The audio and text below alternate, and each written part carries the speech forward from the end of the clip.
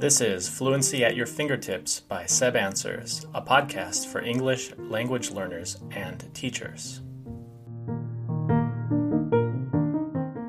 Do you agree or disagree that students learn better with the help of technology? I think technology provides great benefits for many types of students, and I also really like the idea of self-paced learning. So this can be achieved with the type of software where students are on their own devices and going through lessons independently.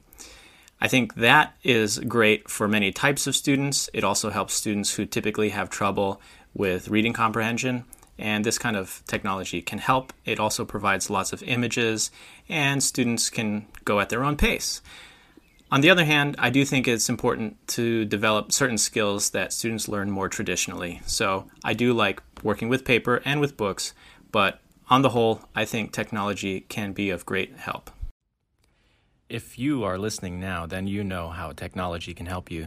Thanks for listening, and if you haven't yet, check out the Instagram page for Seb Answers. You can watch the transcription videos and practice following along by repeating and copying the phrasing and the intonation and accent.